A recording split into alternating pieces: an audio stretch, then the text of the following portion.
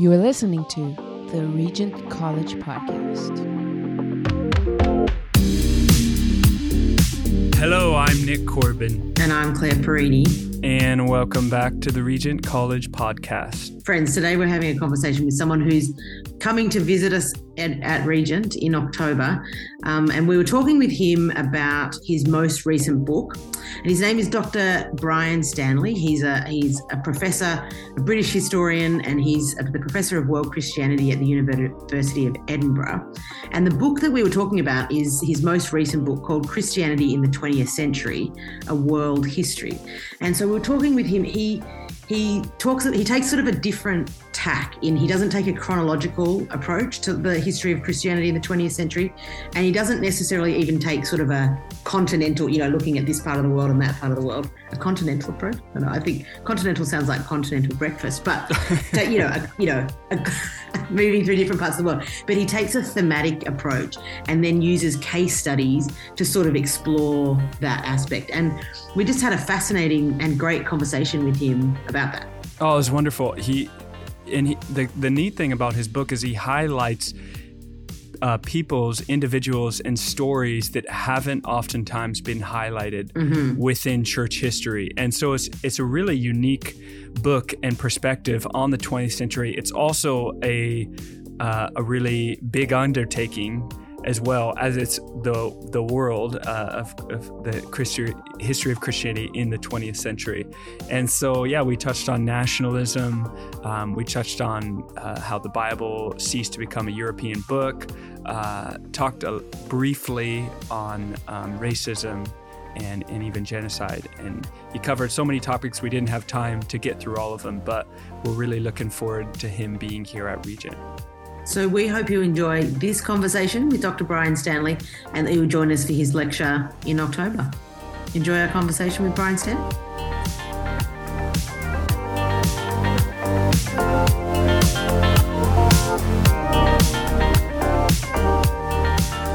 Dr. Stanley, welcome to the Regent College Podcast. Thank you very much. Good to be with you. We're glad to have you. Do you want to tell us a little bit about your own sort of journey, whatever you want to share, but particularly as well how you became interested in history? So whatever you want to share about your own journey in that regard.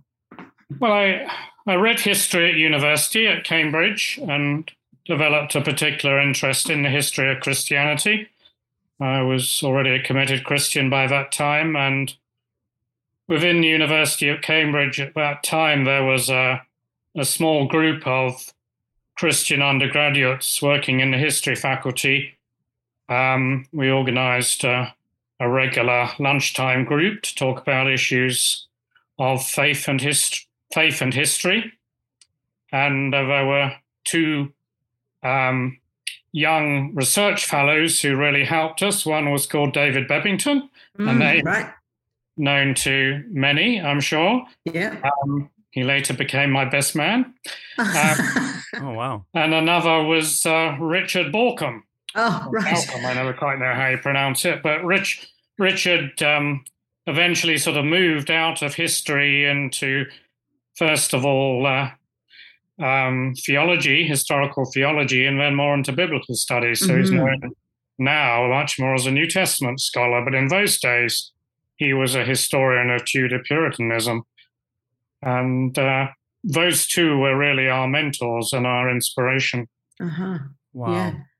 When you say you were kind of thinking about the particular issues about sort of faith and history at that point, what sorts of issues at that point did you feel like you were wrestling with as historians? Are they the same as what you were wrestling with now? Or, what were you wrestling with? Well, they're not so fundamentally different. I think there were issues about what in any sense might form a distinctively Christian approach to history, given that the dominant sort of ideological trends then were quite Marxian in their approach. And how does one adhere to a sort of biblical understanding of the role of God in history without maneuvering God into your essays in a way that was certainly would have been disastrous for our results. So it was a challenge, and I'm not sure we've ever come up with definitive answers to that challenge, but that was the challenge of how to do history Christianly. Right. Mm-hmm. Yeah. Oh, it's really beautiful too that you developed out of a affinity towards history, but then also kind of friendship seemed like maybe developed out that being David being in your best man and everything. So that's really neat. Yes, I'm sure that's right. Yeah, I'm wondering, we're going to be talking about your most recent book, and you wrote a history of Christianity, specifically world Christianity in the 20th century. Yeah. And I wonder, how first did you decide to write this book? Well, in a sense, I didn't. I would never have volunteered to do such a crazy thing. Because it was extraordinarily difficult to do. I was asked to do it by Princeton University Press. And after a good deal of debate and humming and hawing, I decided I'd say yes rather than do what I originally was going to do next. So that was in 2011. So it took from 2011 through to 2018 for such a big book to come to birth. It could have taken much longer, but I think the historical profession is sort of littered with examples of people who took too long writing big books. And so I decided I needed to impose some sort of limitation on it. Yeah, definitely. Yeah. What were you originally, I'm just curious, interested in writing during that time? Well, it was going to be something more developing my interest in the history of missions, as that's what I am primarily. And sort of probably since then I've gone back to that field much more. But the 2018 book took me into large areas of European history and North American history that I don't really consider my specialism, but I had to do my best within those areas. Yeah. And so, as you said, that's a huge undertaking. Like, I can't even imagine. Like, how did you kind of come at that, given it was just so large and expansive? And then what was kind of the challenges that you sort of faced as you went along? Yeah. Well, I think the biggest challenge was how to structure it in a way that was manageable and interesting, so that it didn't become a sort of encyclopedia, just sort of solemnly going through one part of the world after another. I felt that would have been very boring and one wouldn't actually see the wood from the trees. So I discarded a primarily geographical approach. I also discarded a chronological approach, as that would have been impossible to keep control of and make an interesting narrative. So I was left with a thematic approach. I really picked out 15 themes which I thought were both interesting and important, and tried to illustrate those by selecting 2 case studies, usually from different parts of the world, both relating to that theme. So I put them in juxtaposition, and each chapter introduces the theme, why it's important, why it was big stuff in the 20th century, then illustrated that from these 2 geographical case studies, and then had a brief conclusion. So it was inevitably very selective, and as with so many books of that kind, one's conscious of what one has to leave out. Yeah. And inevitably reviewers pick up on what you leave out more than what you decide to put in. Right. Yeah, of course. Yeah. Can you give us, you don't have to tell us all of them, but do you want to give us just a sense of some of the themes that you drew upon? Okay. Well, Christianity and nationalism was one which I think is particularly important, and which I think has become even more important since I wrote the book. I was trying to introduce ways in which that theme was approached differently by Catholics and Protestants, and by Europeans and by Asians, particularly in the early part of the 20th century. So that was very important. I was interested in questions of changing attitudes to gender and sexuality, where the extent and rapidity of change, particularly in the latter part of the 20th century, going on up to the present day, has been remarkable. So that was one. I talked about understandings of particularly prophet figures in the history of Christianity, and how the tendency of Western Christianity to privilege pastor and priest has been challenged in the 20th century by those who have much more focused on both Old and New Testament material about the role of the prophet. That's led obviously into Pentecostal Christianities and a whole range of independent movements in non-Western Christianity that have become almost mainstream now. Yeah. Well, that's really helpful. Thanks. Yeah, and I'd love to dive just into a few of those. But before we do, it's such a unique book to structure it thematically with the two different case studies as well. Sounds very interesting. And in it, you do the case study approach, and you say that it gives also prominence to some individual Christian men and women or stories which might not find their way conveniently structured in history, like not so prominent people that we're told about, or stories that were shared about. Why did you decide to highlight unknown and not so prominent people and their stories within Christian history? I think because it's intrinsically more interesting to tell readers about people they may not know about, rather than popes and archbishops and the high-profile figures who at least they may know something about. Right.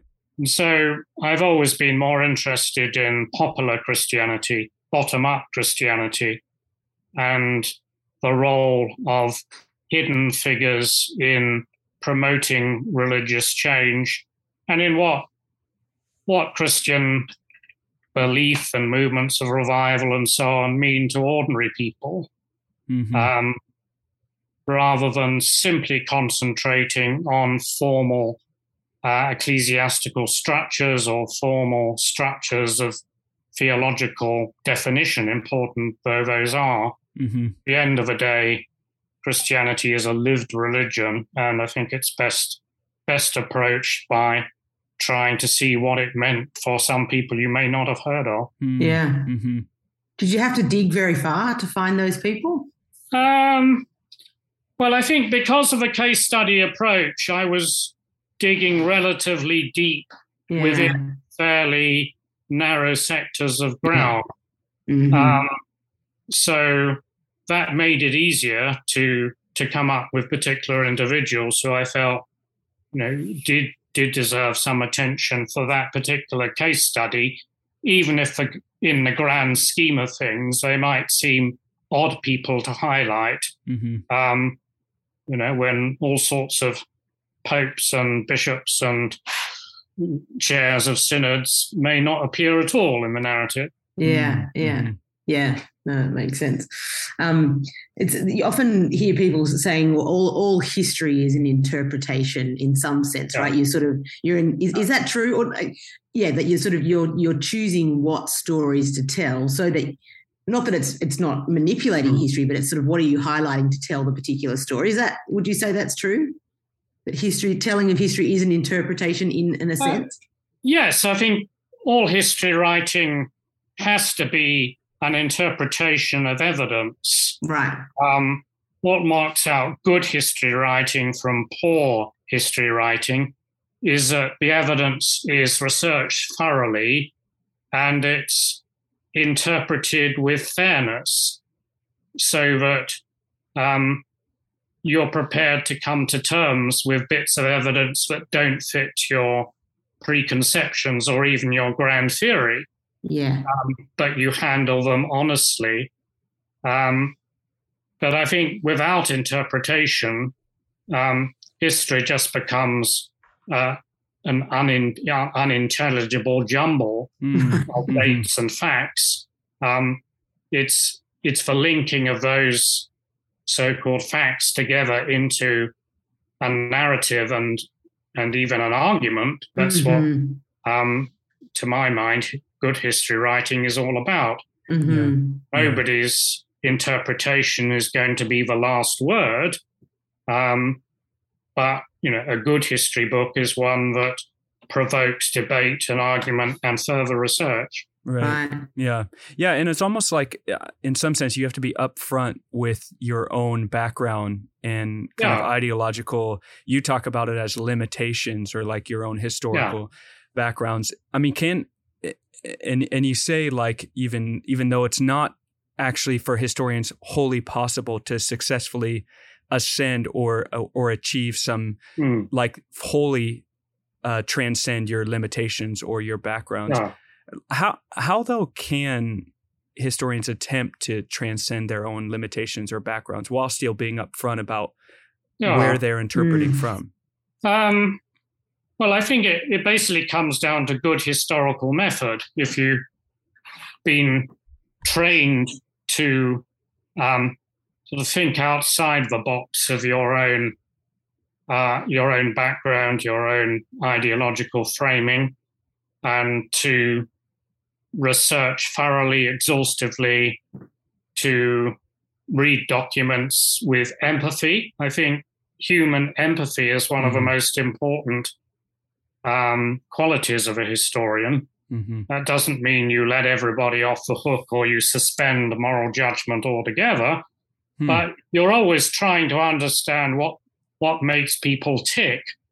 Even if they're the baddies of current narrative, even if they're the imperialists and the colonialists, you're trying to understand why they did what they did and why they said what they did. You still, at the end of the day, I think, come to a judgment which is probably evident in what you write, but you don't leap in with judgment straight away. And I think the problem of a lot of current discourse, particularly on subjects like empire, is that people leap in with their judgment before they've actually taken much trouble and time to try and understand and assess and interpret the evidence. Yeah, it's so good, the importance of empathy and actually trying to listen well to the evidence so that you actually then interpret it. As you say, you can't not bring your own background in some ways, but the importance of empathy and empathetical reading of history. I think in many ways a historian is rather like a missionary. I mean, the missionary is somebody who goes into an alien culture, a different land, and tries to make sense of what they see in order to communicate Christianity and communicate Christ. And a historian travels into a different land and a different culture and has to be an observer, a listener, as in the sense to be taught by that foreign land before they can really make sense of it. Right. Yeah. Yeah. I've sometimes heard when you've got professors of either church history or the history of Christianity, I've noticed recently that people are moving more to saying the history of Christianity rather than than say a church historian. Why is that? Is that true? Is that my observation of that correct? Because we're trying to move away from sort of the institutional. I don't know. Is that true? By and large, yes. I mean, my own university have moved from the term, by and large, from ecclesiastical history to history of Christianity. Right. Though we still have a chair of ecclesiastical history.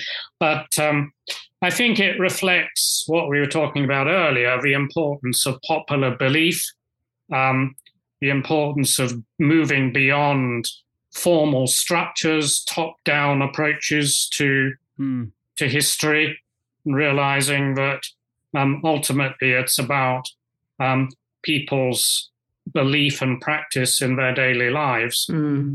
So history of Christianity, I think, is a better term on the whole.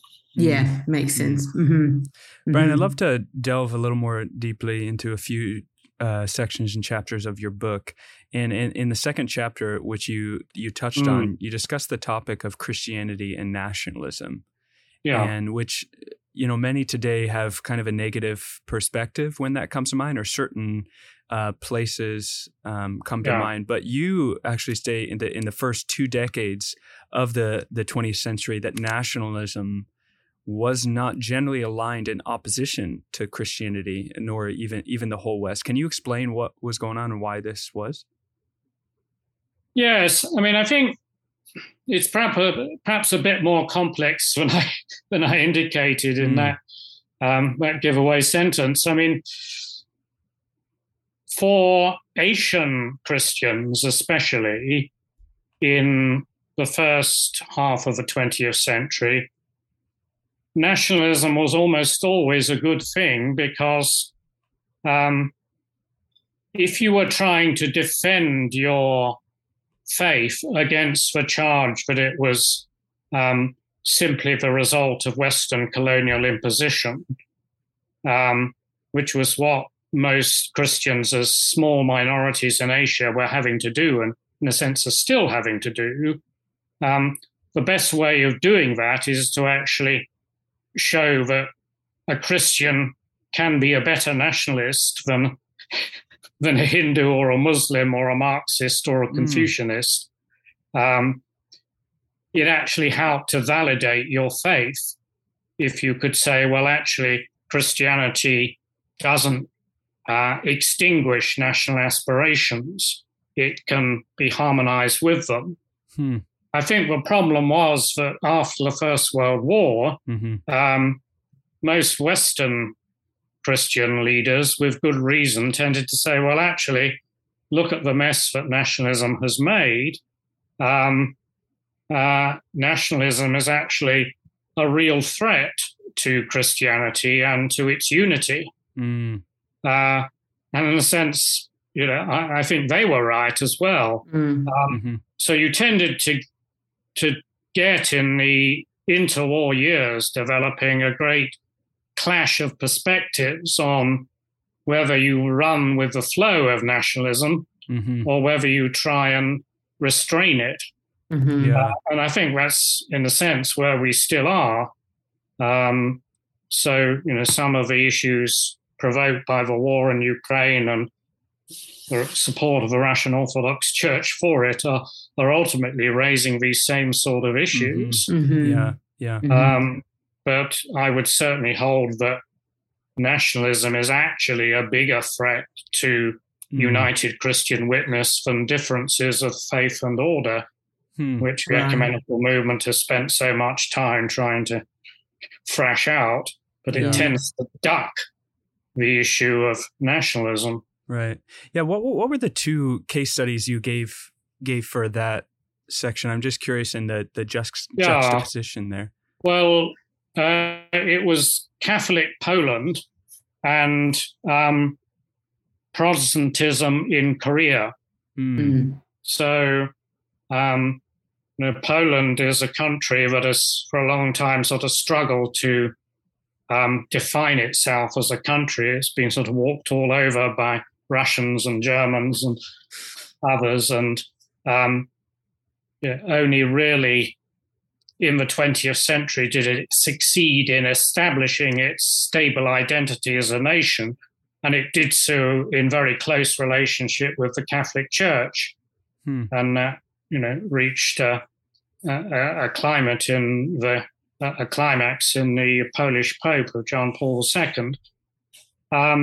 So the relationship of Catholicism and nationalism has been very close in Poland and remains so. In Korea, you have a sort of Protestant version of the same theme, in that Korea is the odd one out in Asia, whereas in most of Asia, the coming of Christianity was resisted as a threat to national identity. In Korea, Christianity, largely promulgated by American and some Canadian, some Australian missionaries, was seen as the best way of combating the threat of Japanese imperialism and Japanese colonial rule. Interesting. So because the imperial threat was a nation one, the appeal of Christianity as a religion from the West was actually very strong. Yeah. But I think that has led to certain problems in Korean Christianity in more recent times, where there's quite a sort of close linkage between Protestant Christianity and American cultural influence has been perhaps one of the weaknesses of Korean Protestantism. So kind of maybe the conclusion or in these case studies is to point out that Christianity can both like affirm national sentiment in the sense that it can unify a nation, but also subvert nationalism in the case of Korea. And so you're kind of pointing those out. I just wanted to make that clarification. Is that kind of what you're pointing at? I mean, I think that's right. That Christianity in any one context has to, in a sense, sympathize with national aspirations whenever those are aspirations for freedom and dignity and aspirations to resist control from outside. But the Christian's loyalty can never be to absolute national identification, because ultimately Christians belong to a transnational people. Yeah. One of the other things, sort of linking in with that, one of the other topics you cover is how the Bible actually then ceased to be a European book. It almost became a transnational book, I guess, as well. Yeah. Do you want to sort of expand on that and how that came about? Yes. Well, I think the 20th century is the great age of biblical translation. The 19th century is often called the great age of Christian missions. In the sense it was in terms of geographical expansion, but it wasn't in terms of conversion. That happened much more in the 20th century and on into the 21st.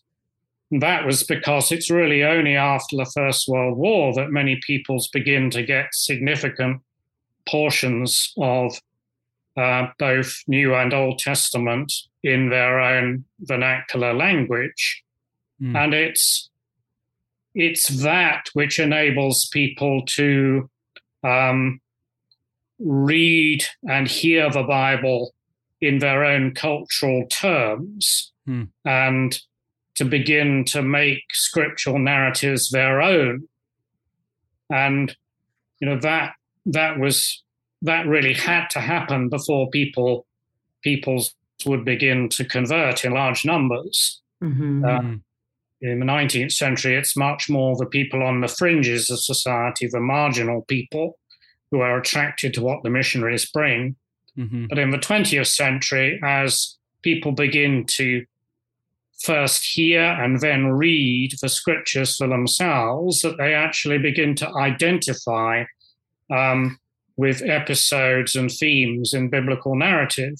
So particularly in Africa, it's the translation of the Old Testament in many ways that's so powerful, as people begin to identify with the story of enslaved and redeemed Israel. And so Africans who had themselves been the subject of enslavement and slave trafficking begin to make the story of God's chosen enslaved and then redeemed people their own. And that's very powerful. And so all forms of sort of theology of liberation come out of that. Yeah. Was that kind of a unifying factor within Christianity between Protestants, Catholics, and maybe Orthodox is obviously that there's different translations of the Bible, but was that in the 20th century, was that a unifying factor? I think it was to a large extent. So I think, some of the divisions inherited from European Christianity, they don't disappear in the non-Western world, but they become relativized. So that certainly if you travel in Africa now and you go to what is formerly a Protestant church and go to what is formerly a Catholic church, you may actually be impressed more by the commonalities of worship style and the sense of joy and exuberant worship, the sense of the power of the Spirit, the continuing relevance of a God who acts in people's lives, whether it's formerly Protestant, Catholic, or indeed Orthodox. Wow. And interestingly, some of the Orthodox churches of East Africa are actually, in Kenya and Uganda, actually owe their origins more to Protestant missions initially than they do to Orthodox missions. Yeah. Oh, so interesting. There's so much we could go into and cover in your book. There's a lot of themes, and it's kind of an incredible feat. I wonder though, you share the changes and shifts that happened throughout the 20th century, and you share openly about your faith, like you're writing as a Christian historian. After writing this book, how has this impacted your own faith? That's a big question. I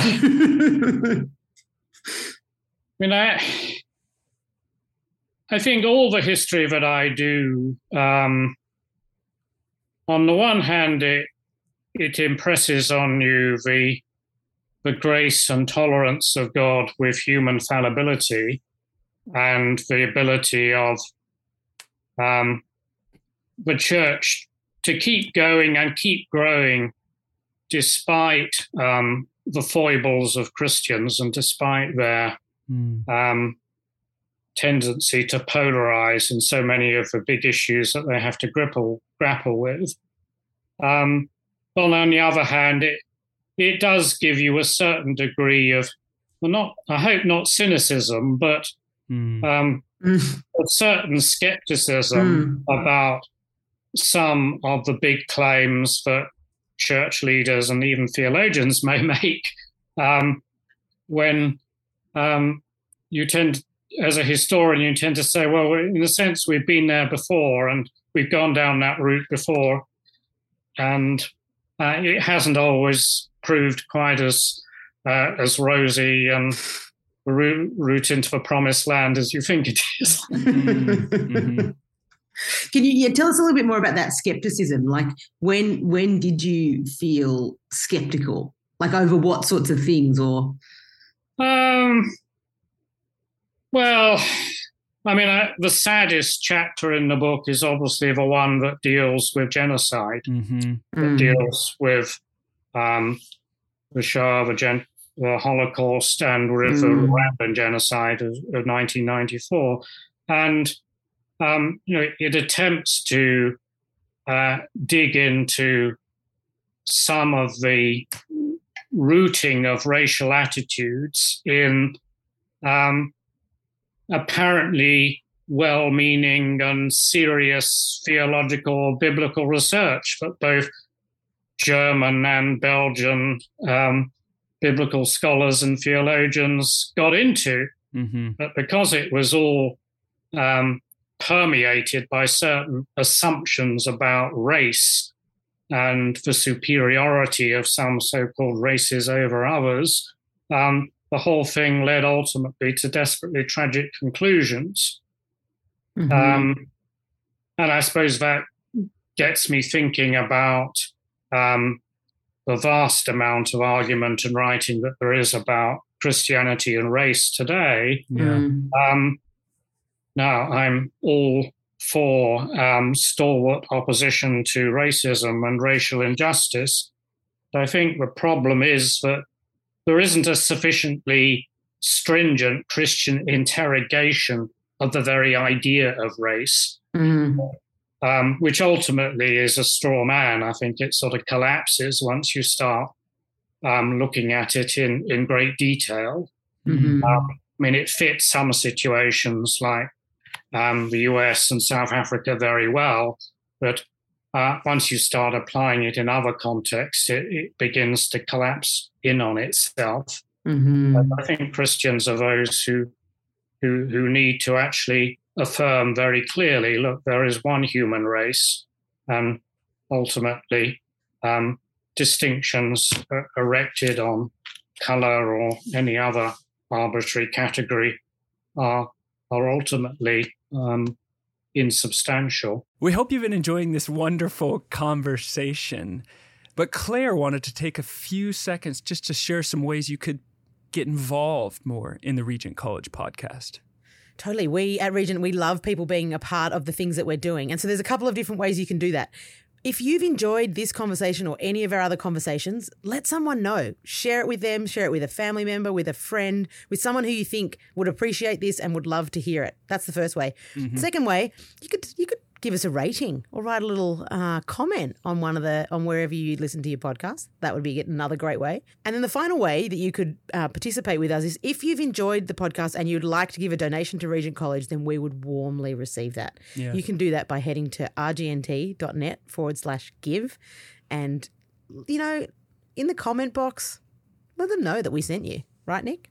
That's right. We do love hearing when people have appreciated the podcast. And so you can let Nick know by sending an email to podcast@regent-college.edu. When Nick and I are having these conversations, it's sometimes hard for us to realise that actually people listen to these. And so when we get emails or we get a little note in the comment box on the donation page of our website, it just reminds us that people are actually listening, and we love that. So please let us know that you're listening. Let us know if there are things different profs that you'd like to hear from. We'd love to hear from you. So thanks for listening. And we hope you enjoy the rest of the conversation.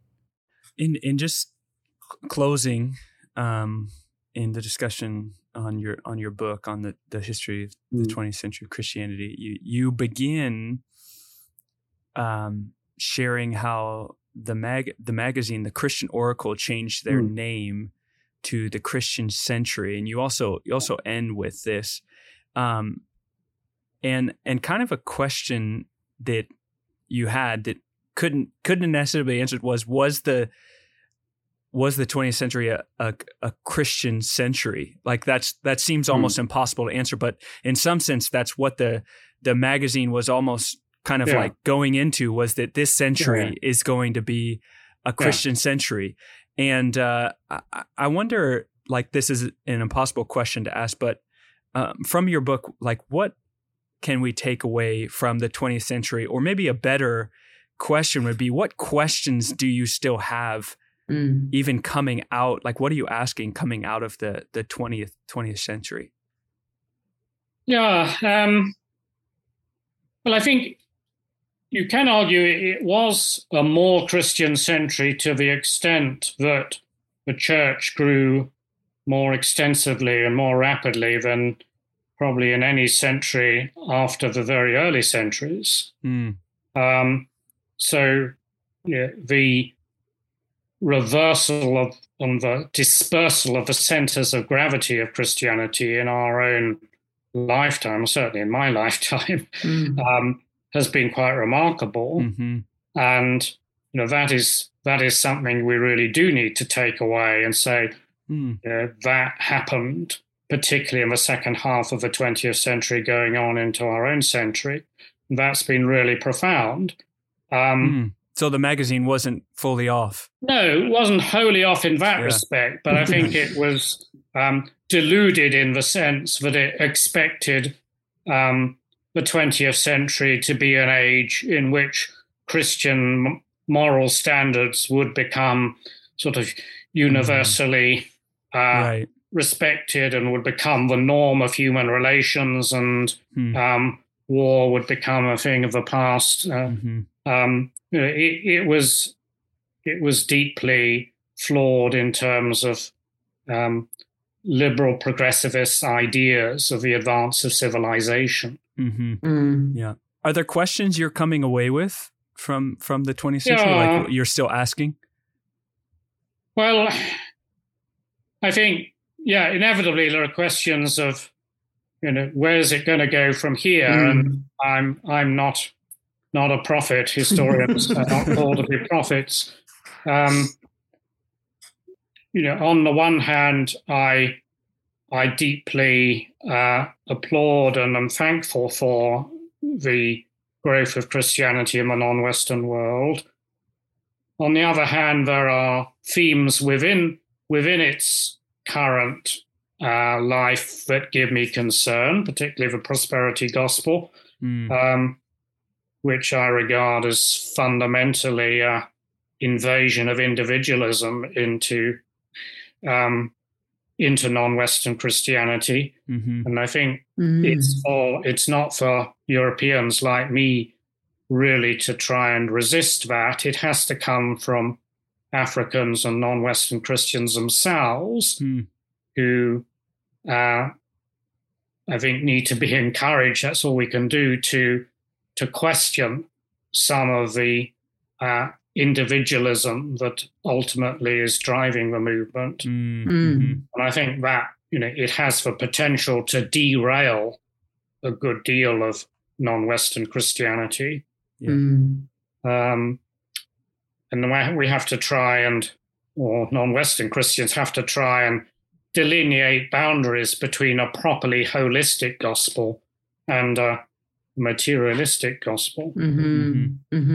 And it's not easy to know where those boundaries lie. And when you say the invasion of individualism, would you like in the sense that that's the invasion of a Western cultural mindset, which we see in individualism as opposed, an individual culture versus a more communal culture? It's actually is that what you're meaning? It's sort of is it a syncretism sort of, or not? It's not even a syncretism factor because it's coming from another culture into it's coming from I don't know. There's a lot of argument in the scholarship as to the balance between Western externality and whether the prosperity gospel actually is a thoroughly African or indigenous thing. Right. But because it's global, I think it has to be understood against the background of a whole network of global influences, many, though not all of which, come from the US. But ultimately, I think when you look at, say, the Hebrew Bible, the emphasis in the Hebrew Bible is indeed on the flourishing of the people of God, the covenanted people of God, in response to the grace of God. But it's ultimately about the people of God as a whole. It's not about how individuals can get rich. If individuals take a sort of legalistic understanding to their covenant with God. It's about what contributes to the flourishing of the people of God as a whole. It's their faithfulness in walking the ways of God. Yeah. Oh, Brian, this is getting me more and more excited about your visit to Regent in October this year. We're looking forward to having you. Okay. When you come, what are you going to be talking about with us when you come? What are you hoping for? What questions are you hoping to address or wrestle with us when you come?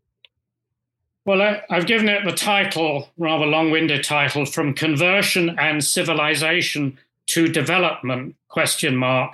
Shifting Patterns in British and American Protestant Globalism in the 19th and 20th centuries. That's a historian thing. It's like here's the thing, here's the place, here's the time frame. So it's really about how the Protestant international conscience has changed in shape, in emphasis, if you compare the early 19th century with today. Now, it depends a little bit where you're looking. If you're looking at American conservative religion, it probably hasn't changed that much. But certainly from where I, as a Brit, stand, and I suspect where most Canadians stand, the shift is pretty marked in that Christians, even evangelical Christians, no longer get so worked up about the eternal destiny of the heathen, as they used to be called. They get worked up about questions of justice and poverty and child welfare and all of the issues that the development industry, if you like, has placed centrally on our map. So it's a big shift, but what I want to suggest is that in the 19th century, there was an emphasis on development. It wasn't always called development. It was actually more often called civilization. But it was often in close association with programs for the construction of a church that would be able to stand on its own 2 feet. There was quite a close relationship between church planting and development. Right. And I think now, actually, they're diverging. So in the development and church not really broad relationship. Anyway, we'll see what people think about that. But that's what I want to be talking about. That's going to be great. We're looking forward to having you. So thanks so much for your time, and thanks for kind of helping us get a bit of a sense of that broad history. But people need to read the book to dive into a few more of those themes. That you raised. I don't need to read the book to enjoy the lecture, I hope. But no, that's right. That's a rather different tack. That's right. Yeah, totally. Well, thanks so much, Brian. Thanks for making time to be with us. Not at all. We're looking forward to having you. Look forward to meeting you both. Thanks for listening to the Regent College podcast. Follow us on Facebook, Instagram, and Twitter. To discover more about Regent College, its upcoming events, conferences, courses, and more content like this, visit rgnt.net. That is rgnt.net.